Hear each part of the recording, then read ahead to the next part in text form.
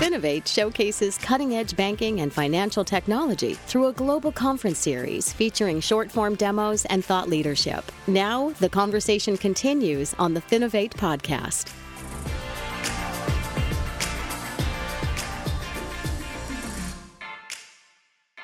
Hey, everybody, and welcome to the Finovate podcast. We're continuing our conversations with the best of show winners from Finovate Europe 2022. And joining me today, we have Hal Lonas, CTO of Truly You, one of our trophy winners. Hal, thank you so much for joining me today. Thank you, Greg. Great to be with you. Excellent. So I've mentioned this a couple of times over the past couple of weeks, but all of the videos from Finovate Europe are available at finovate.com and on our YouTube channel. You can check out Truly You's best of show winning demo there. But for people who haven't seen it yet, Hal, can you start by just giving us a quick overview of what Truly You is all about? Yeah, I would love to. So Truly You is really on a mission to build the world's most complete end-to-end identity platform. And I lead up the technology effort at Truly You, so I probably have the most fun job.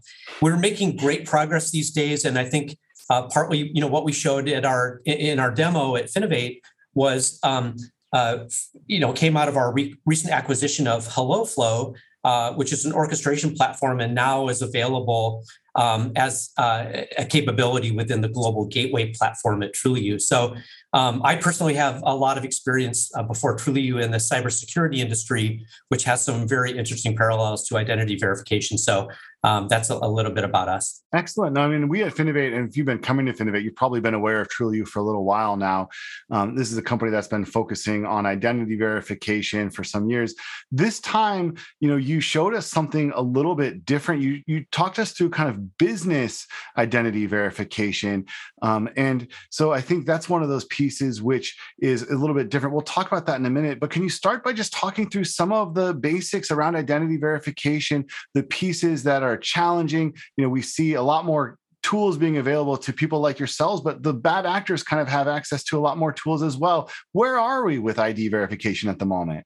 Yeah, it's very challenging, and especially when you look at it as a global problem. So, every geography, every region has a little bit of a twist, and when you think about things like, people may not even have consistent addresses in some countries, or may not have a track record with a financial institution or a utility like we do other places. So when you think about just identity verification, it's very, very difficult and made much more complicated if you operate in a lot of countries or incorporate a lot of data sources. So, and then to take all that and simplify it for your customers so that they have a uniform, easy to operate interface to get at the information, all that presents, quite a challenge for someone like us.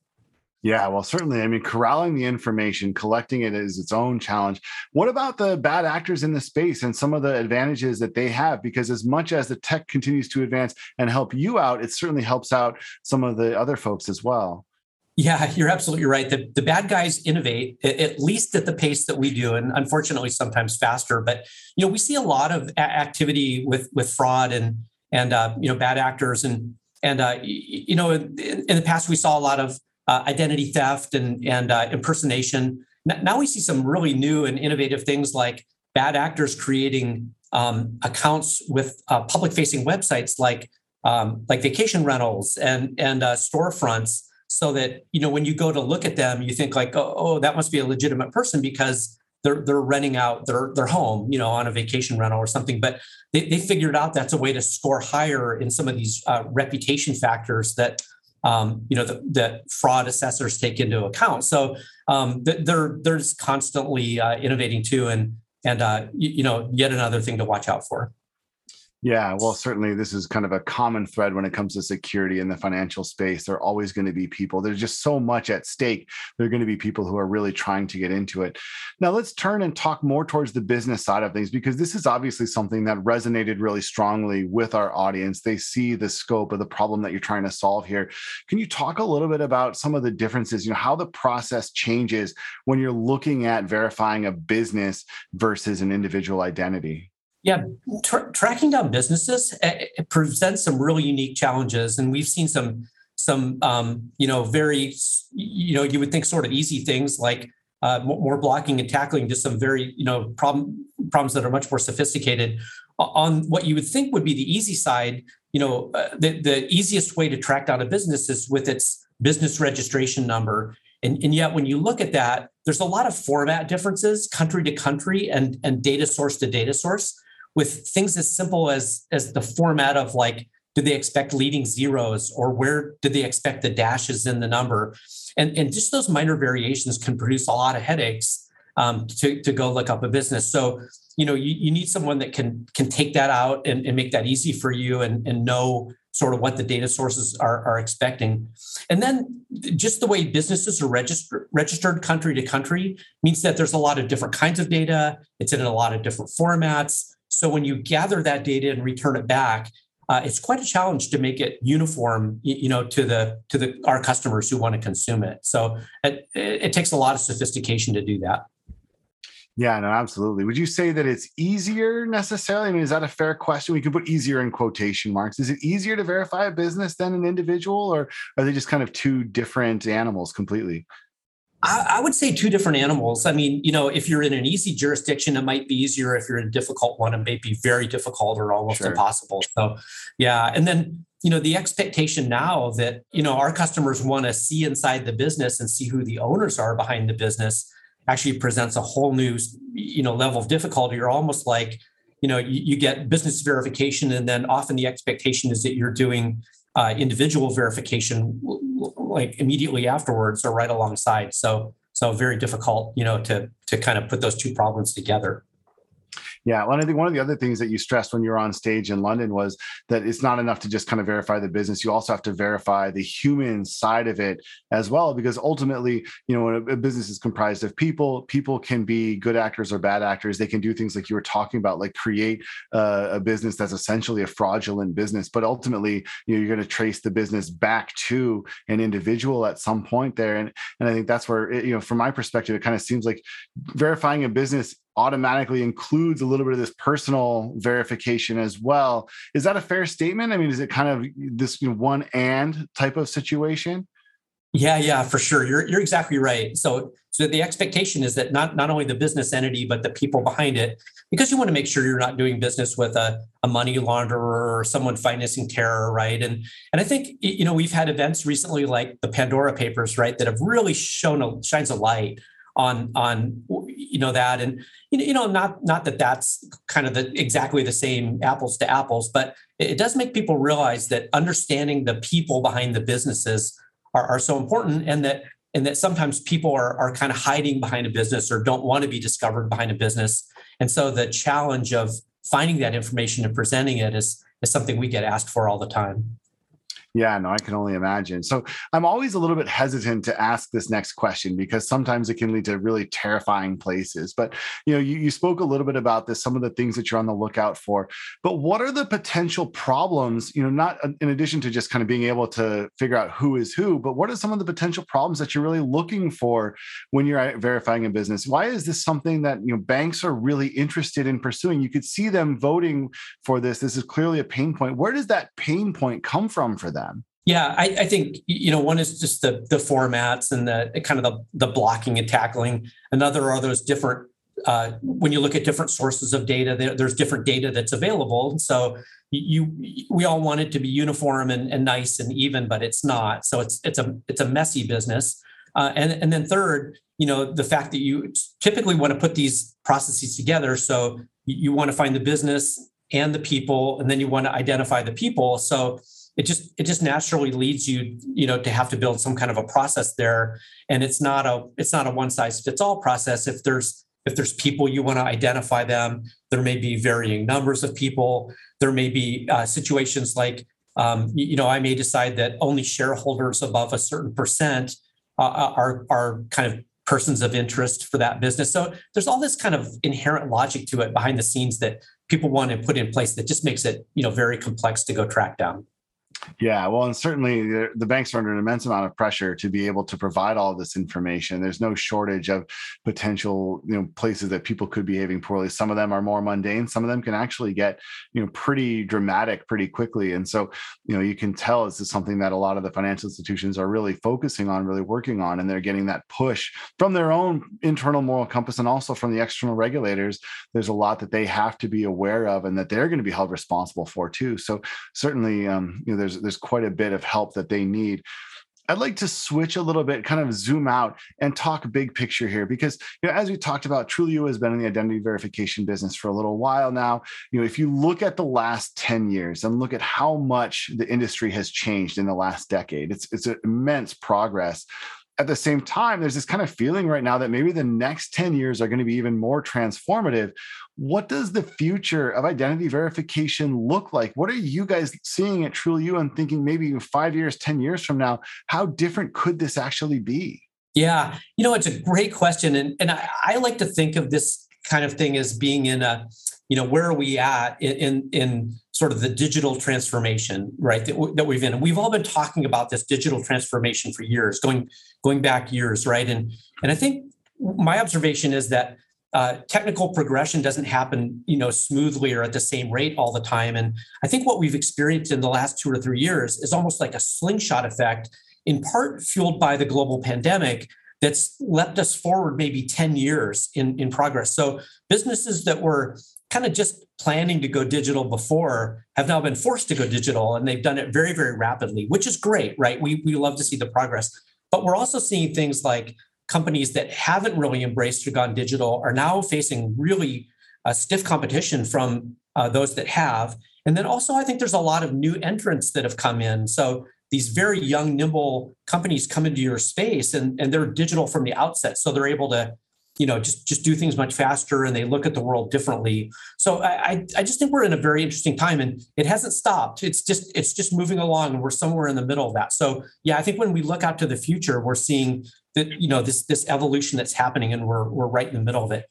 I think if you look at that and say, okay, what does it mean to be a digital, global digital business?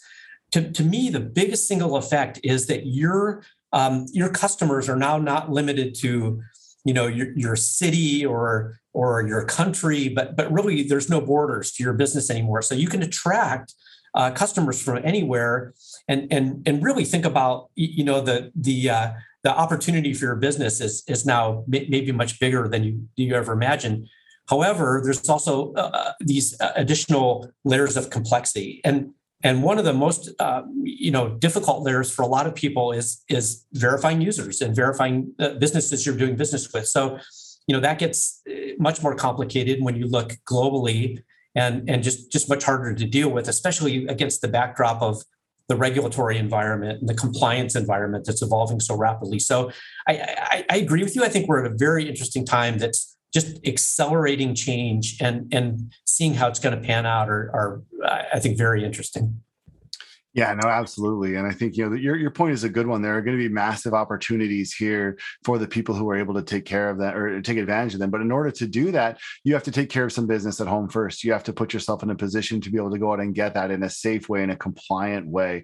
I am curious, something that you kind of brought up a couple of times is the difficulty of taking data from a variety of sources and kind of making it standard. Is there at any point in the future, do you see it coming some sort of global standard, some idea that we can start to organize this information in the same way to make it easier for companies like yourselves to parse it through? Or is that still kind of a pipe dream at this point? I think us techies all hope that there is that future, right? We all like to think of it as this kind of nirvana where, we would all have a digital identity. It would all be uniform. It would all be global in nature. The downside of that, or maybe the friction against that, are, there's competing forces that sort of want to own our identity.